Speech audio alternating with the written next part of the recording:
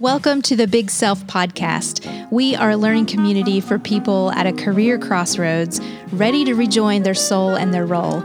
We have long-form conversations about self-awareness, relationships, tapping into your inner genius, and building sustainable habits.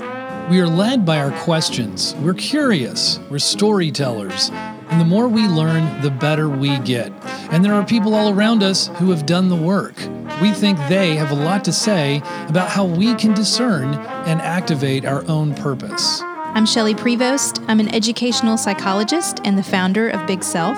And I'm Chad Prevost. I'm a media specialist. I write, research, and produce content across industries. To learn more about how to join the tribe, go to shelleyprevost.com/Big Self Society. Let's get started.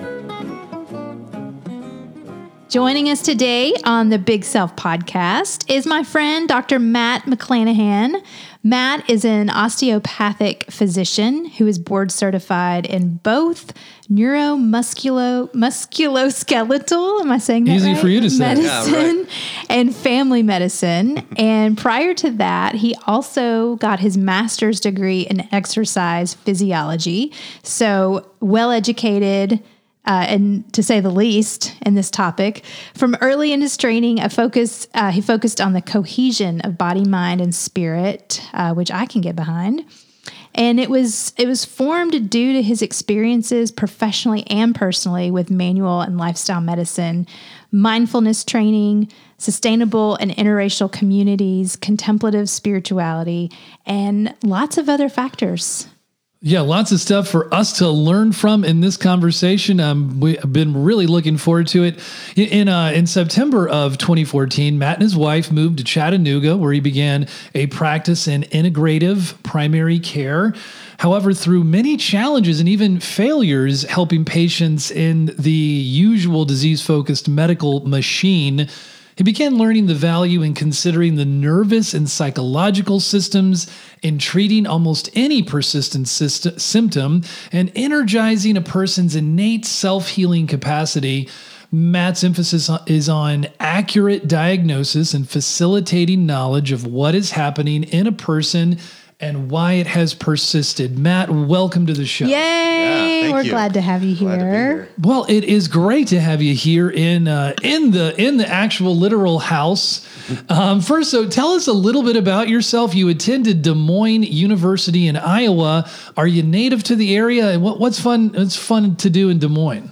Oh, that's a good question. Yeah, I'm a Midwestern kid from the beginning, kind of born in St. Louis and then moved to Kansas City halfway through my childhood, and my parents still live there. And so I went to University of Missouri. So just kind of bopping all around various states there. I think they consider Michigan the Midwest, and that's where I did my residency and fellowship. And then, so yeah, it was 4 years before that in Des Moines. And I loved my time in Des Moines, Iowa. It was really I've heard it's a cool place. Yeah, it's up and coming. It's it's bigger than Chattanooga, but and just a couple steps ahead. But I don't know. Yeah, they've got a local kind of independent food culture there thing that is. Oh, it's kind of really interesting. That was the first time I think in my consciousness where kind of the farm to table and like local food movement kind of hit home for me, and a group of people actually affiliated with like a spiritual community that I was with there. Really, we're looking at applications of our spirituality through how do we steward our habits and preferences and choices and things. And so that just came into my awareness, and man, Iowa has a connectedness to the people there that is I haven't experienced anywhere else in the country. Wow. So surprising kind of answer. fun, yeah. I would love for you to share a little bit about how you got into the work that you're doing. I think we've talked before, bits and pieces, about what led you to this work, where's the passion around this, and what compelled you to really pursue musculoskeletal medicine and family medicine. So talk about that a little bit. Yeah. So in medical school and then beyond, I kind of realized there wasn't anything I didn't like except the idea of a surgical residency. And so early on, you kind of make the decision between medicine and surgery, and there's all the subspecialties in each one of those. And yeah, I liked everything. I even liked procedural work and surgeries, but my second rotation in medical school, third year of medical school was the general surgery rotation. And it just was like, Not you. yeah, no one was happy there. And nor was I. And it just seemed like too much pressure for me. And I liked everything else. And, you intend to go into internal medicine or family medicine. And I still like to deliver babies and pediatrics. And so that's more family medicine than an internist would do. And so that was that part of it. And as an osteopathic physician, all DOs, we're in every specialty, and there's been a DO surgeon general before. Every DO is trained in manual medicine, like manipulation, diagnosis, and treatment with the hands. And so that kind of looks like chiropractic medicine to a lot of people. And there's similar origins to both. And maybe osteopathic is a little bit earlier. I'm not sure. They're very close, and actually both in kind of middle Missouri and Iowa. But I loved that part of it. And I was always kind of more of a kinetic hands-on kid, and my mom would give me back rubs, and I loved them, and would buy me massages for my birthday or something. And so I liked that work, and then to be able to apply it actually very meticulously and with some of the evidence and in a very systematic way within medicine, and as an adjunct, but also as a way to help the paradigm of what a whole person is. Not just the results of a lab test, or not just the what an X-ray or MRI shows, and and not just a math problem or a sort of a car mechanic thing to be solved. This thing's rattling, and you go in and get the thing fixed, and that's true for certain things, and that's actually works well in the surgical model. But when it comes to changing behaviors and stuckness, which is what a lot of people see, especially in the primary care world, these ongoing things. Kind of chronic. It doesn't work too well to look at somebody like a math problem. And that brings up, in 2018, you started a group practice called the Insight Pain Institute, and you guys have some kind of philosophies and approaches. Do you want to tell us about your practice? Yeah. So the Center for Insight Medicine is my medical practice. Okay. And then a very similar kind of side, complement to that is something called the Insight Pain Institute. Okay. And I formed that with a local physical therapist, Jason Terrian, and local psychotherapist, Tyler Orr.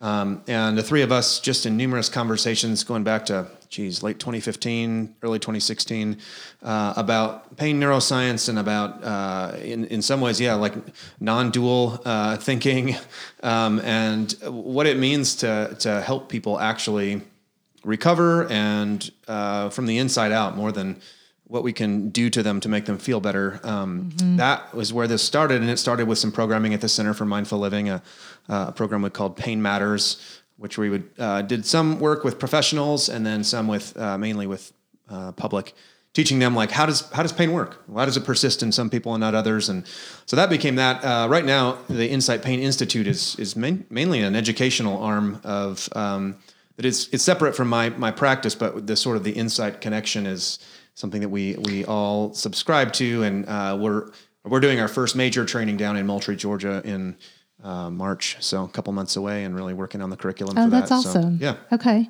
So how would you answer that question for people that ask you about chronic pain? Like, why do some people seem to suffer with it more than others? If you have a distilled response to that. I'll distill it, for the rest of the time on the podcast here. It's really interesting. I mean, most of the time, unfortunately, we have probably the wrong diagnosis or the wrong understanding. The idea, and it's a very logical idea, that pain comes from the body.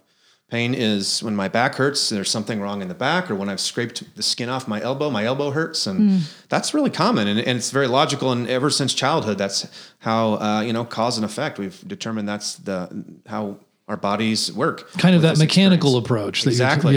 Yep. And a thing I like to talk about in some of my workshops or lectures is, maybe three guys, older gentlemen, come into the emergency room, each of them with a fatigue, a wet sounding cough, and they're short of breath. And maybe you give them all oxygen, but that's kind of sounds like pneumonia, right? Right. Maybe coronavirus, but no, who knows? Just kidding. Just kidding. Too soon. Yeah. Yeah, but if you give them all antibiotics, that would maybe help 1 out of 3, because heart failure presents exactly the same way, and a COPD exacerbation presents exactly the same way, and those two need diuretics and maybe steroids and breathing treatments, respectively. And if you treat the person with a heart failure exacerbation with an antibiotic, you would risk, delaying life-saving treatment. So they all present fairly similarly, but the treatment has to go to the diagnosis. And when we only think of pain as coming from the brain, as coming from the body, then we don't understand that how pain works actually, that all pain comes from the brain.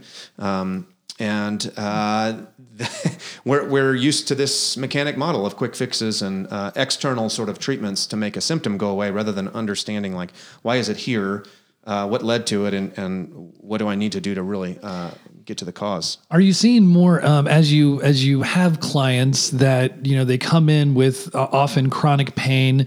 Is there more of an openness to, there's more going, or is there still kind of the same general resistance of, hey, I've got pain here, and if you could just kind of help me address this, I really don't need the therapy or whatever. Yeah. Do you see a lot of, what's trending? Well, I did see that when I was a primary care doctor, which, it's hard to ever take that hat off. You just sort of see things in a little bit more complete situation and context. But I don't do primary care anymore, and that was a big piece of that's frustrating. Now I specialize in this, and people who come to see me kind of know that they're not going to get an opiate or just a quick referral to a PT for the umpteenth time, or some other thing, or even manipulation. That's where it got tricky with some of this manual stuff. I did a whole extra year of a fellowship to specialize and refine my skills in manual medicine, and I use it less now because, it's hard to do physical manipulation and actually treat the roots of childhood trauma or stress or patterns of emotional repression. This is that soft science stuff, and it's really hard in medicine, and it certainly when insurance payments and time pressures and all these things are there, to actually connect with a human being to understand, why was your nervous system sending out this danger signal to you called pain, right? There's other ones like hunger and fatigue and even anger or dissatisfaction or something like that. These are all alarms that our brain creates to protect us and try to keep us in a way that will meet our needs more effectively. And pain is that way all the time. And sometimes, a lot of times, especially in acute pain, the need is to protect the tissues of the body and the structures. But when all pain is viewed as just this structural dilemma or this bad body or I'm wearing out and things like the ideas that certain doctors and culture at large that body weight is what causes pain, or scar tissue, or you're just getting old and you should expect pain, and you'll know when you need to come see me to get that joint replaced. These are all sort of messages of fear, and so when people come to me with that, now in my situation, I'm able to sort of pump the brakes a little bit on only the structural piece. And most times people have already seen a number of therapists, traditional or alternative, and they're just frustrated. And that frustration, right? Pain is our teacher, right? It tells us something needs attention. So I'm counting on that when people show up. Yeah. If we're unpacking your work a little bit, and let's say someone comes to see you, someone's listening to this podcast who may have pain, acute, chronic, back pain or autoimmune pain. Walk us through the process of how you help them unpack that. And it can be either from your practice perspective or from kind of the educational arm of what you're doing. But how do you help people move from body embodied pain to the brain recognition of what they're experiencing? No, that's a great question. And the first thing is to explain pain a little bit is helpful. And like I said, it's this, in the same way that we don't have vision receptors, right? We have rods and cones in the back of our retina that detect light and color, and the brain creates vision. Same thing for hearing, right? We have little hair cells and some fluid in our ears that detect vibration, sound waves, basically. And then that message goes into the brain. The brain creates hearing and pitch and these things we recognize as people's voices and whatnot. Pain is interpreted through input from the tissue, and essentially that the brain has said danger is outweighing safety in this situation. And so danger in the body is a common thing for that kind of thing. So I start to unpack that and say, okay, we looking at acute pain? Are we looking at tissue damage? And that's really the first question for me.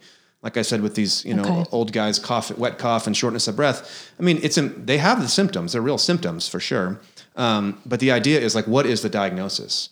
Now you said there's things like fibromyalgia, which on the one hand, it's not overly common, but it's everybody knows somebody with fibromyalgia these days.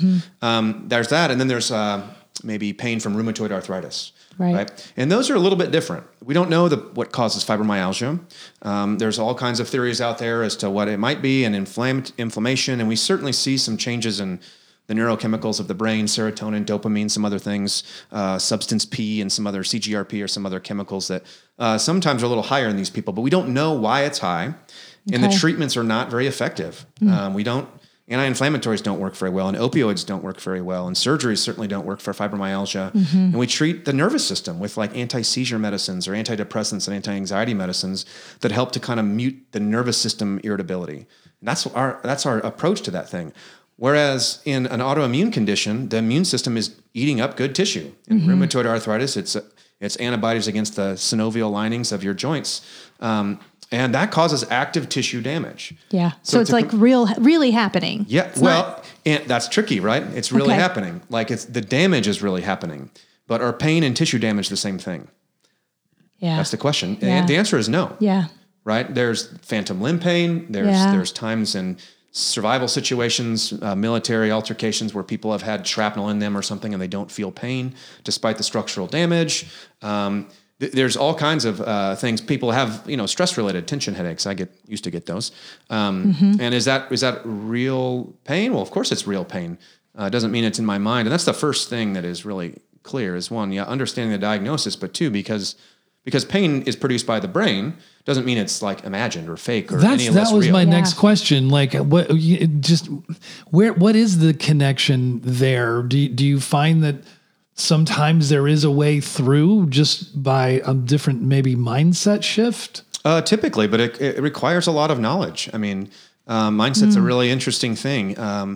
When your mindset is fixed in this idea that pain comes from a bad body, that you're fragile and you're getting older every single second, and you should expect pain, that our cores are weak, that there are toxins in the environment and certain things, but like that we're at the mercy of weather fronts and all the glutens of the world that are trying to get us. Like that's a really terrifying kind of way to go through life. You're just sort of always on guard internally. And I'm not saying that people don't need to avoid gluten, and certainly if you have celiac disease, again, an autoimmune condition initiated by the wheat protein, but that's a separate issue that like there's a kind of a cultural zeitgeist and people making lots of money on some of these things. And that doesn't make the nervous system feel safer on a conscious or an unconscious level. It tends to wind up this autonomic fight or flight or freeze response that over time it can just sort of be like the air we breathe. It is one of fragility. It is one of sort of wishful thinking, hoping weather fronts and hoping pain stays away without like actually understanding where it's coming from or why it's there or what to do about it.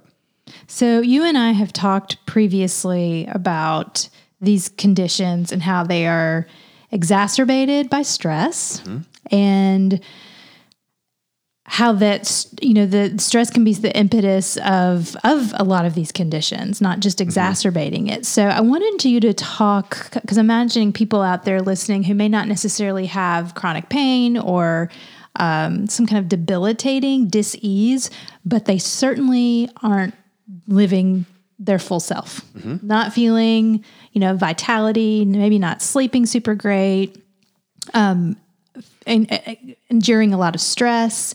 You made this great distinction between stress and stressors, which I really loved. And I wanted you to talk about that. But how does stress play into the work you're doing, and what are you seeing in terms of the conditions you're treating? Yeah, that's great. So stress in general can be viewed as a supply and demand relationship. And it's all perceptual, which is kind of interesting, right? So my perceived supply is coming against this perceived demand, whether that's time or money or relational capital or actual physical strength or something like that, hours in the day kind of thing. And so here's the thing though, like stress has to do with emotions and physical sensations and cognitive thoughts and thinking and things, but it's very subjective.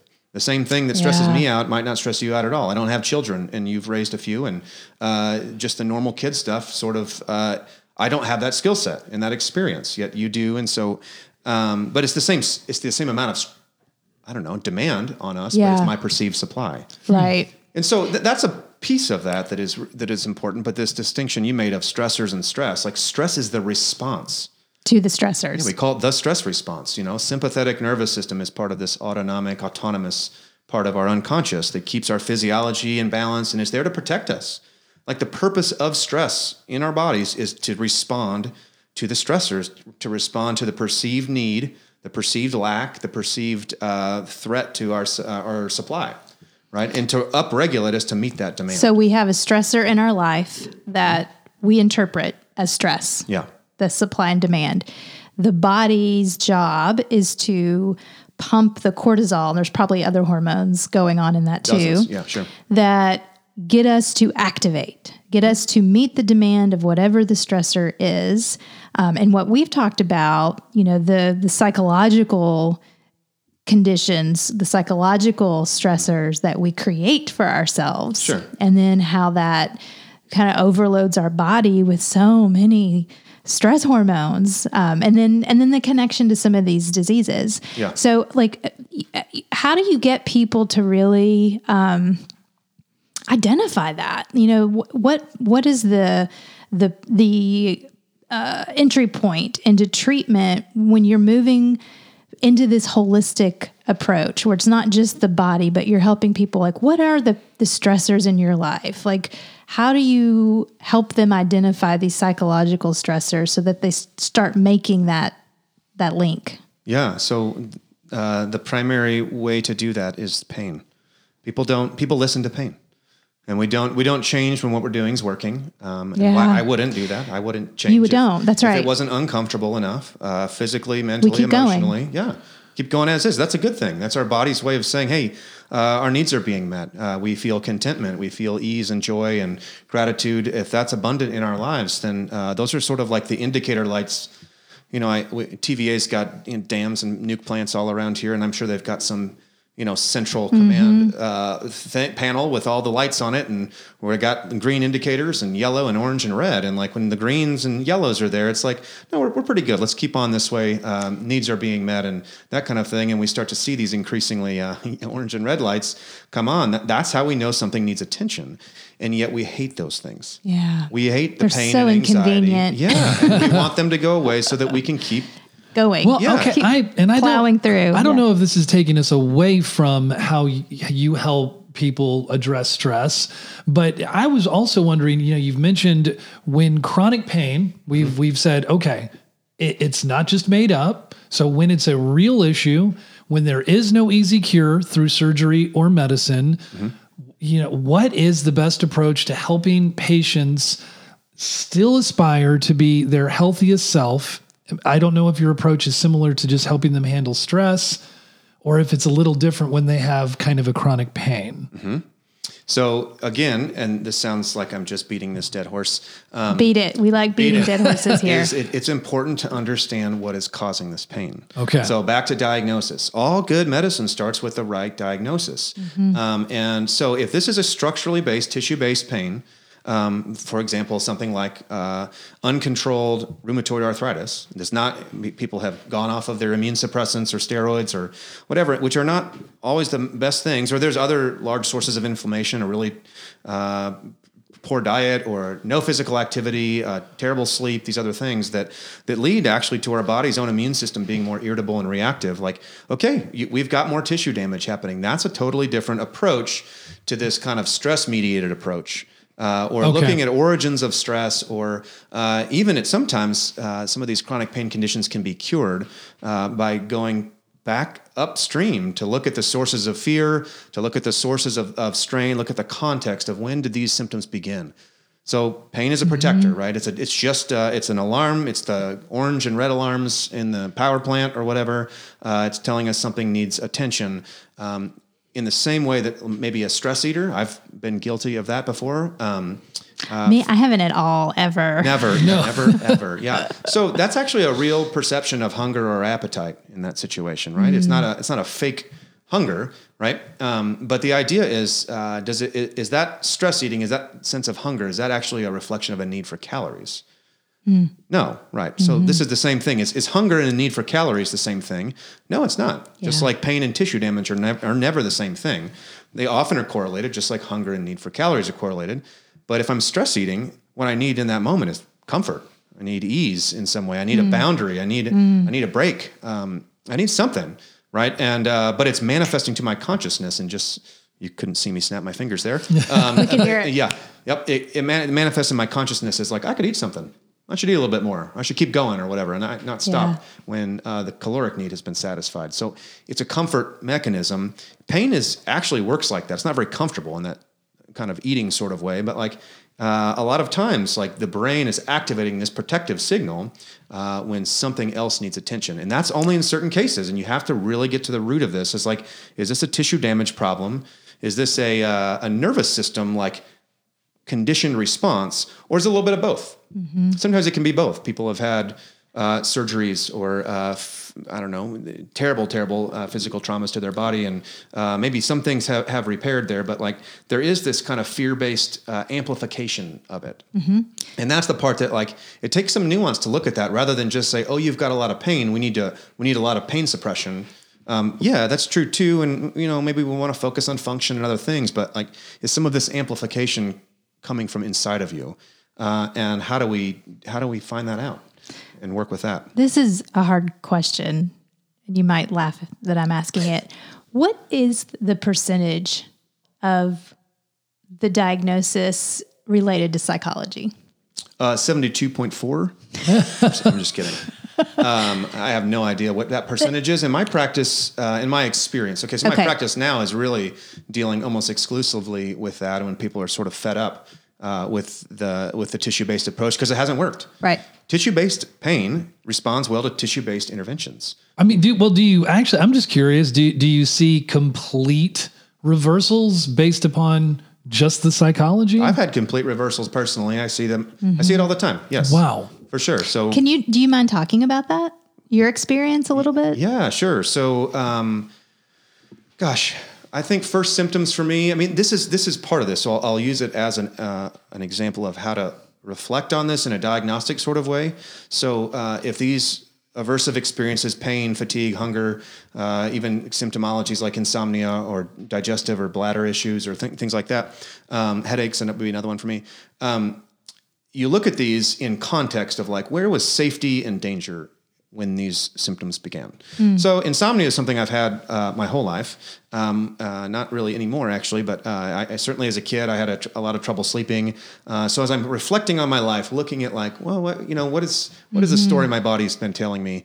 My back started, I carry a lot of tension. I'm not a relaxed kind of guy. I've joked that my spirit animal is like a Jack Russell Terrier or something like that. Like it just, there's an intensity that I carry in me, and that has its own origins as well.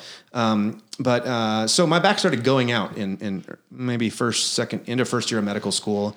Started developing some acid reflux type symptoms, heartburn symptoms in the second year. Had palpitations, needed to wear a heart monitor for a while. Wow. Eventually started getting tension headaches that seemed to be triggered by alcohol and caffeine. Sleep continued to be an issue despite like increasing fatigue. And then there were these various little injuries. I had ankle pain for like 7 years after a sprain, and I had a really pretty bad thumb sprain, kind of a inner tubing accident. But boy, I had pain. That's a lot of things, 6 Matt. years, and hip pain, and bilateral shoulder pain, and so I just tend to do structural tendon ligament based pain pretty well. And so it wasn't until I encountered this fellow, Dr. Howard Schubener, first I started to see that this paradigm of all pain comes from the body and it's just related to tissue, that there's more than that. He was really helpful for that. But then, I don't know, it was probably 3 years into sort of practicing that and trying to integrate that into my primary care practice that I realized that like, wait a minute, I have this chronic back pain that started after a massage that doesn't make any sense. And I've had all these treatments. I think I had like 12 Rolfing treatments, and in addition to meditating and taking a meditation class and really trying to work on my stress. And I think my stress did reduce, or I had different skills to work with it. But I hadn't also looked at the context of when this pain began.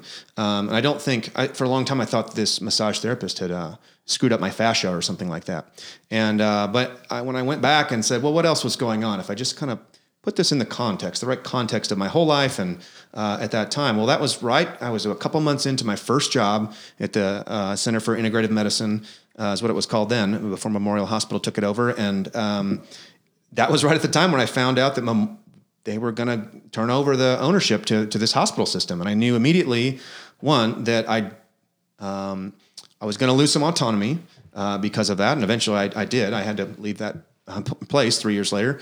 But it felt like I had not been trusted with that information. It was sort of like, here's what's happening to you now.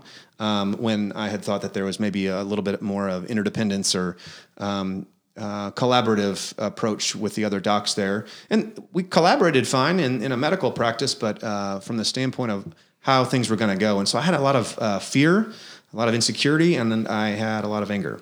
And I didn't realize that for, I don't know, a year and a half. I just had pain, back pain, and it wasn't disabling. I mean, there were days where it was really hard for me to tie my shoes. I couldn't flex my spine forward because it was so tight and just kind of sensitive. I wasn't losing, control of my bowels and bladder, and I didn't have fevers, and I didn't have foot drop. These are all signs that maybe something structural is really going on. Okay. And I was able to look at that and say, well, I'll be damned. Like this is, I wonder if this is a conditioned response. And that, my back hurt. Massages felt better. And I'd touch my back and it was tender. My brain wasn't tender, or I wasn't thinking of some repressed childhood trauma every time I tried to tie my shoes. Right. It was just that my nervous system didn't prefer the disconnection that I was giving it. I actually wasn't connected to myself.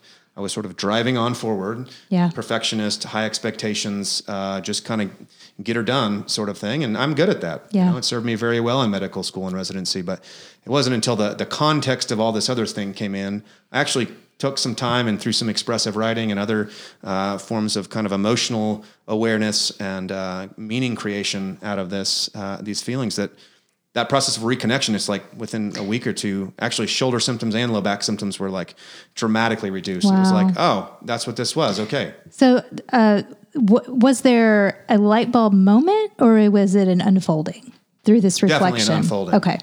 And a light bulb moment. It wasn't light bulb moment and then everything went away. But there was a point where you're like, okay, that's it. Well, okay. and it got me right in the gut. It wasn't an intellectual thing only. We're far more easily moved to change than we are convinced.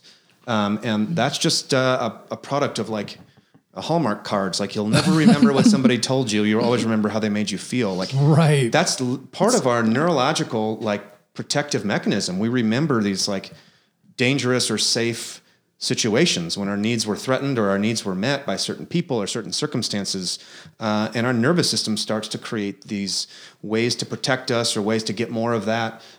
This is exactly what happens in addictions. This is what happens.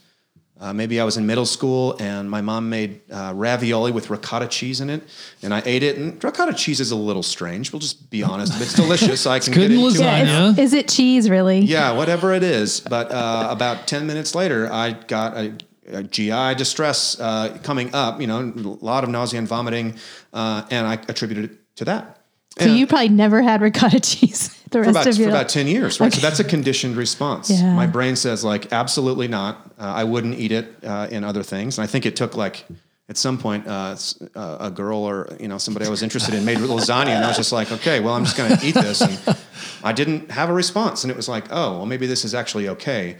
I had this gastrointestinal virus that a couple other kids had at the same time, but my brain said ricotta cheese is horrible. Never do this again.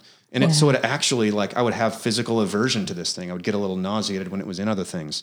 my brain was doing that to me to protect me Interesting. from a perceived threat. Yes. I'm curious. So you say with some of your pain, it wasn't wrapped up in childhood trauma or whatever. But do you often see emotional trauma that is linked to like when you do some physical therapy, emotions come out, or and they are really directly connected? Yeah, when I was doing more body work, people would have sometimes like an emotional release due to a somatic change. And that's really interesting stuff. But since I don't do quite as much of that anymore, absolutely, I see one of the most powerful priming events in our lives and for our nervous system in these conditioned responses is when those that are in charge of meeting our needs don't meet them.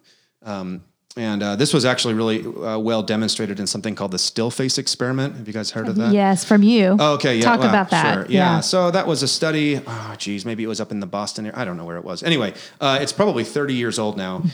But they would have maybe 1-year-old children and with good relationships with their parents. Oh, yeah, I have heard about this. Yeah, you can just go on YouTube and search. We'll put it in the show notes. Yeah. Yeah.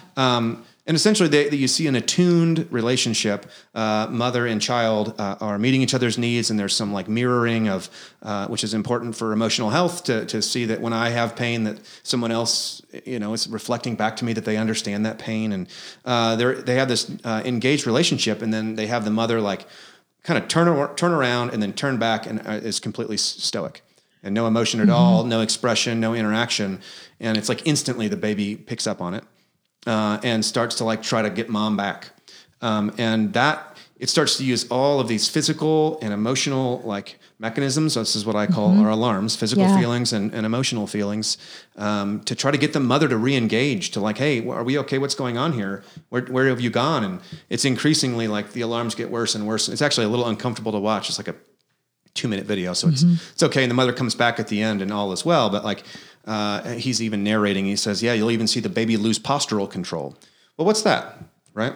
This is a manifestation of that massive tension and anxiety, the anxiety of disconnection that is now manifesting through the physical body to try to get the mother back. And she comes back eventually, and that's fine. But the ways that's been done to us, right?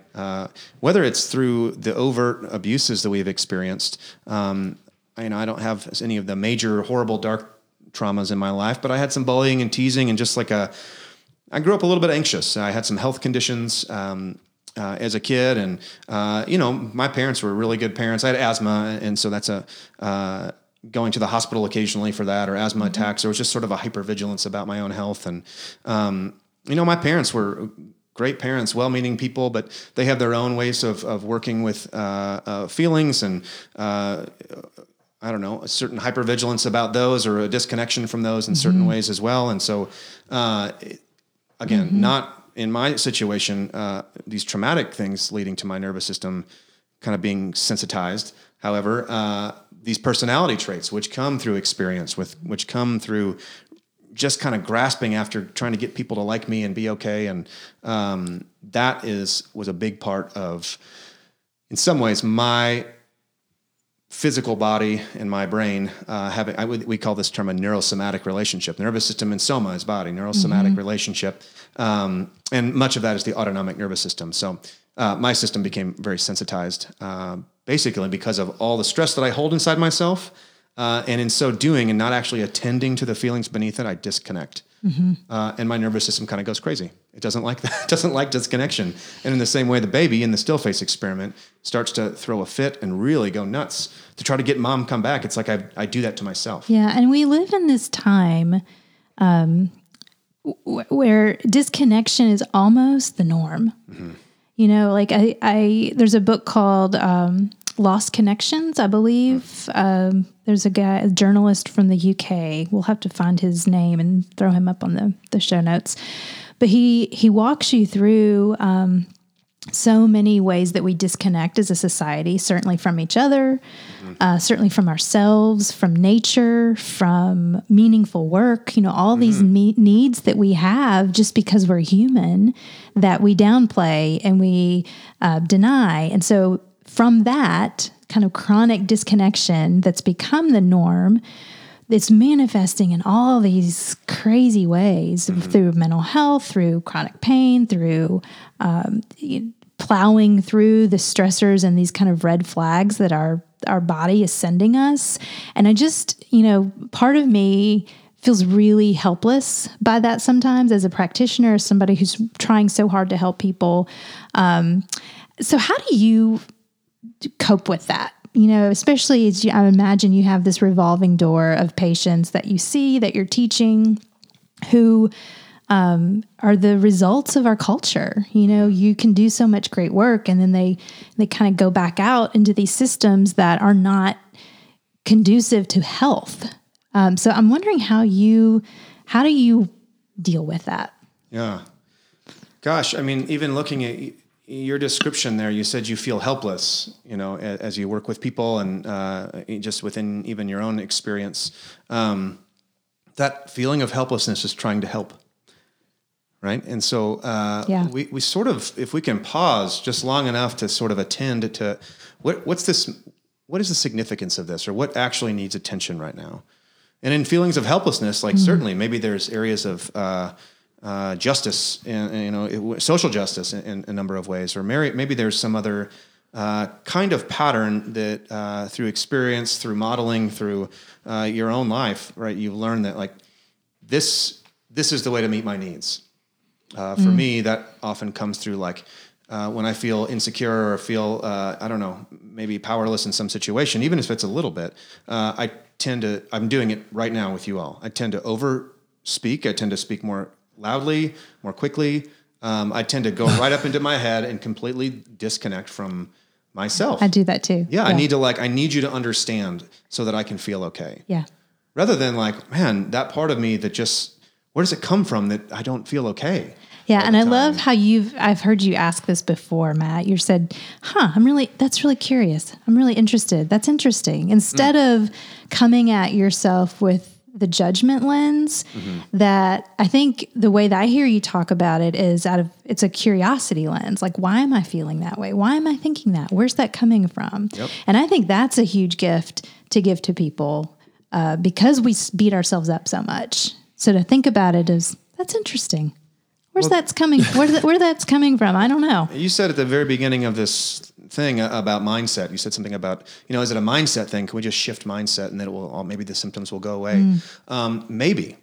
And what I mean by that is Carol Dweck, and she has a book called Mindset, and you probably both have heard of that. Great. And I don't have kids, and if we have kids someday, that will be a really interesting thing for me to kind of come back to, because I think that's one of the things that I was raised was more of this fixed mindset, right and wrong, a focus on fear of failure. Yes, fear of failure, of focus on just behaviors rather than understanding kind of thing. And some of that came through some spiritual formation, and some of it came through just culture at large, and certainly my peer orientations, looking to peers to validate me kind of thing, which is crazy for, grade school, when your models for, greatness are grade school boys. But we all do that. We seek validation from our peers. Sure. This growth mindset is one of curiosity. There's no such thing as, I think you referenced, Tony Robbins has this quote. I think that, there's no such thing as failures, there's only outcomes. Meaning that it's all information for you to grow from. And what do you think that does to your fight or flight or freeze nervous system when everything, it just is what happens? Oh, I like that. If you can receive it and say, okay, well, and I had this intention and that didn't turn out. Am I a mess? Am I a failure? Am I worthless? Or any other kinds of things where we just sort of absorb tension around this thing, rather than saying, okay, well, this happened, and now how can I respond to this with interest, with curiosity, sometimes with courage, and all the time, hopefully, with compassion. I say those, they have nice alliteration there. Curiosity, courage, and compassion. That's what this work takes. So much, and that creates an entirely different quality in your unconscious nervous system, and in your physiology, and in your cortisol levels, and in your impulses, and your ability to control them, and all of these things. If we feel safer than we feel threatened and dangerous, we do better. And that's like requisite for health. Yeah. Wow. Well, speaking, okay, so you bring up Tony Robbins, and there's, while we have you here as a medical professional, I'm curious about this because so Tony, it's kind of a trend.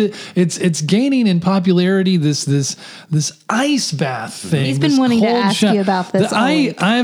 It's a curiosity question. So Tony Robbins, apparently it's on YouTube. He takes this ice plunge at 57 degrees twice a day. I've seen some others that say, hey, you can just be in here for a few minutes, when you wake up and then right before you go to sleep, because it lowers your core body temperature. Don't go to the point where you're shivering.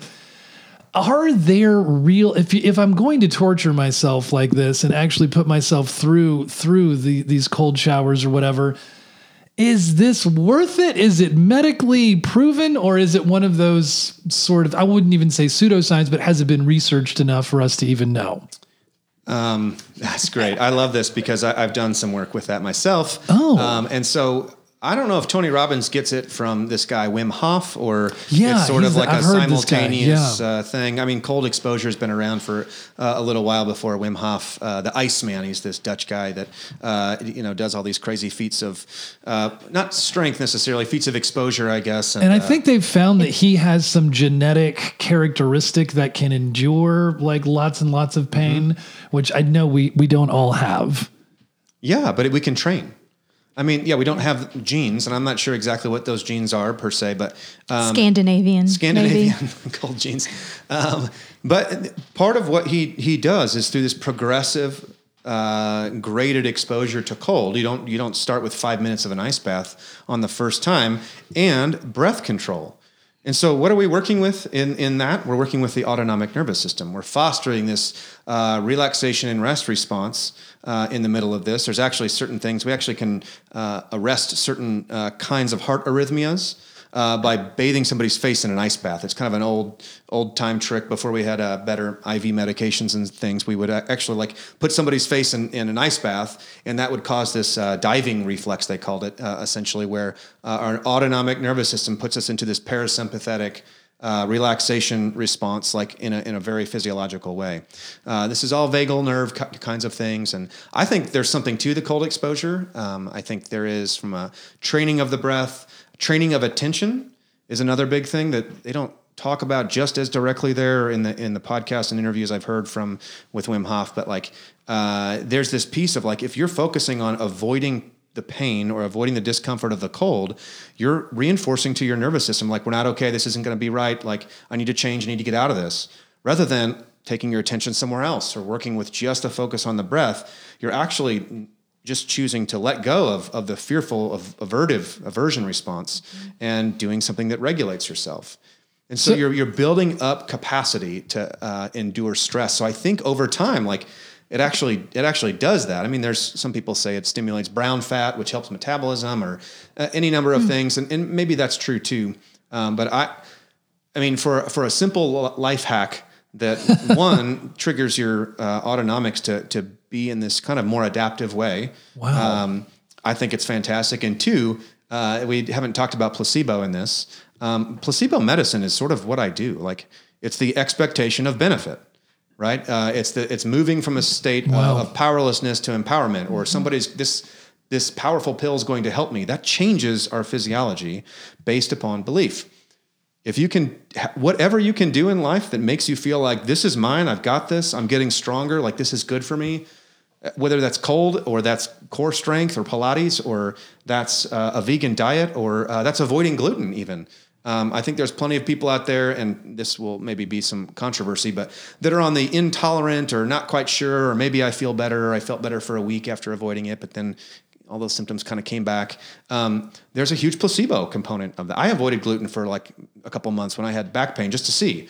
And, I don't know. It felt kind of cool at first, and maybe I felt benefit, and then didn't change because the cause wasn't gluten for my situation. But right. I tried it too, and I lost some weight when Yep. my esophagus was tightening. It didn't do anything though with my esophagus. okay, yeah. So, and it's interesting when you talk about pain being like getting our attention for problems. There's also the no pain, no gain, I suppose. Like the ice baths, that's pain, right? Sure, But we're saying that there's health benefits to putting your body in pain. I think this is kind of interesting. Yeah. Well, this is somebody who's afraid of heights doesn't begin to overcome that by only staying inside on the couch and thinking about it or reading books about it. That might be the first step, right? But eventually there has to be this experience, a mastery experience, or even in some neuroscience circles, we call these expectancy violations, where times where you would have expected in the past to like, I don't like standing up on ledges and looking at this, that you've so trained yourself and you're so willingly choosing to expose this that you don't have that panic response when you look over a ledge. We would call that psychology's desensitization. Exactly. And what was I saying earlier about a sensitized nervous system? Yeah, it's actually right. a phenomenon called central sensitization. And there's central sensitization syndromes, fibromyalgia, chronic fatigue, the pelvic floor disorders, TMJ, any number of these other multiple chemical and food sensitivities, irritable bowel and bladder syndromes. These things are called central sensitization, meaning our central nervous system is sensitized.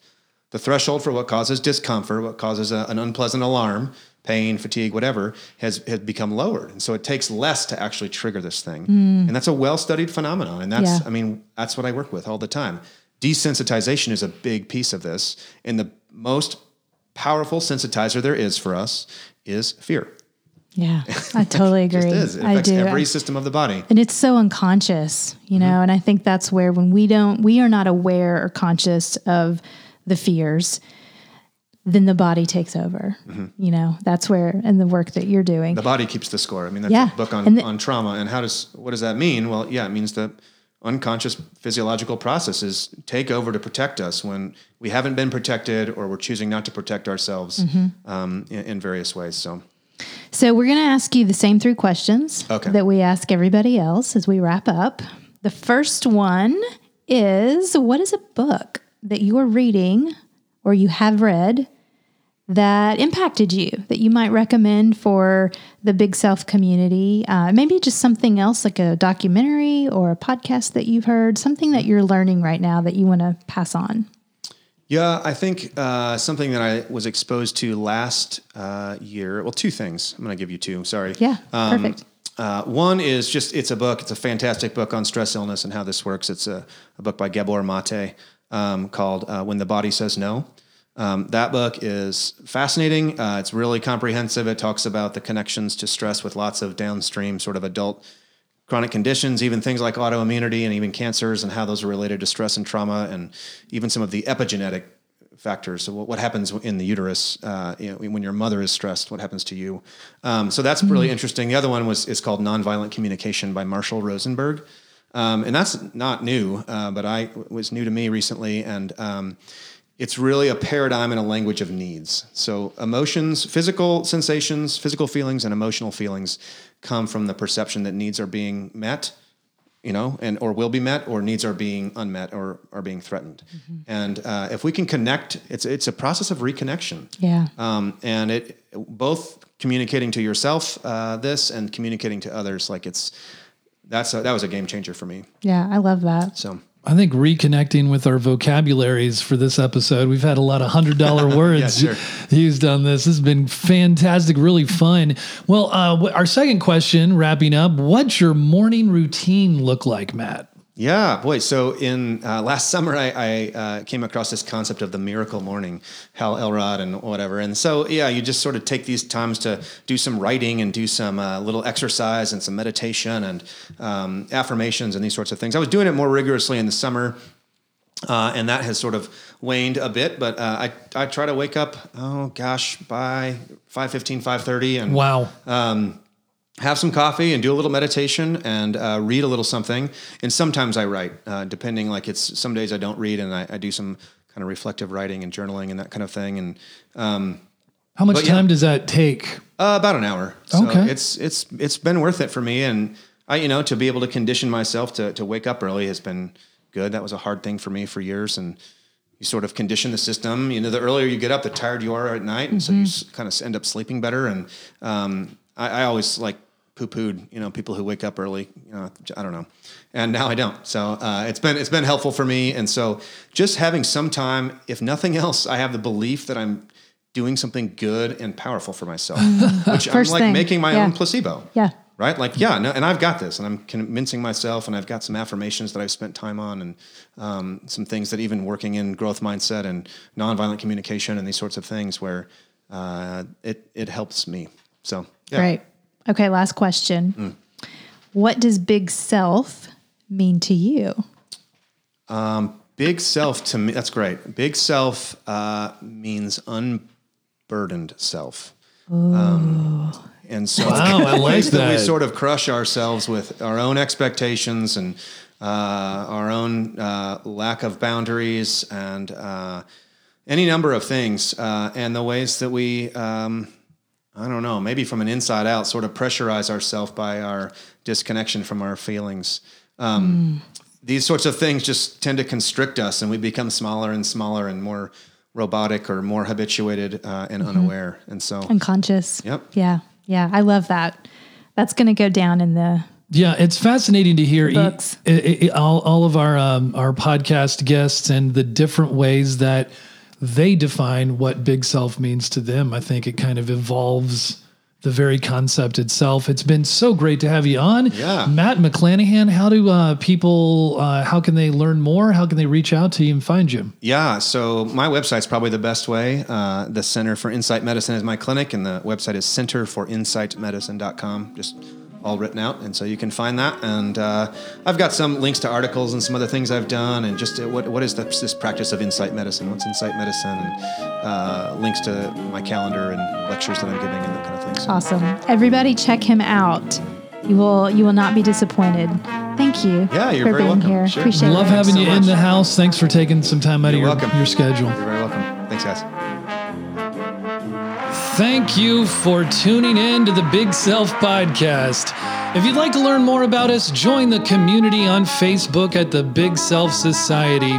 You can find us at big_self on Twitter, and we are also at the Big Self Society on Medium, where we feature and curate content on topics ranging from psychology to creativity and productivity. We'd love to hear from you. What show made an impact on your thinking, your habits, your decision making, or anything else? And anyone you'd like us to reach out to and have on the show, let us know.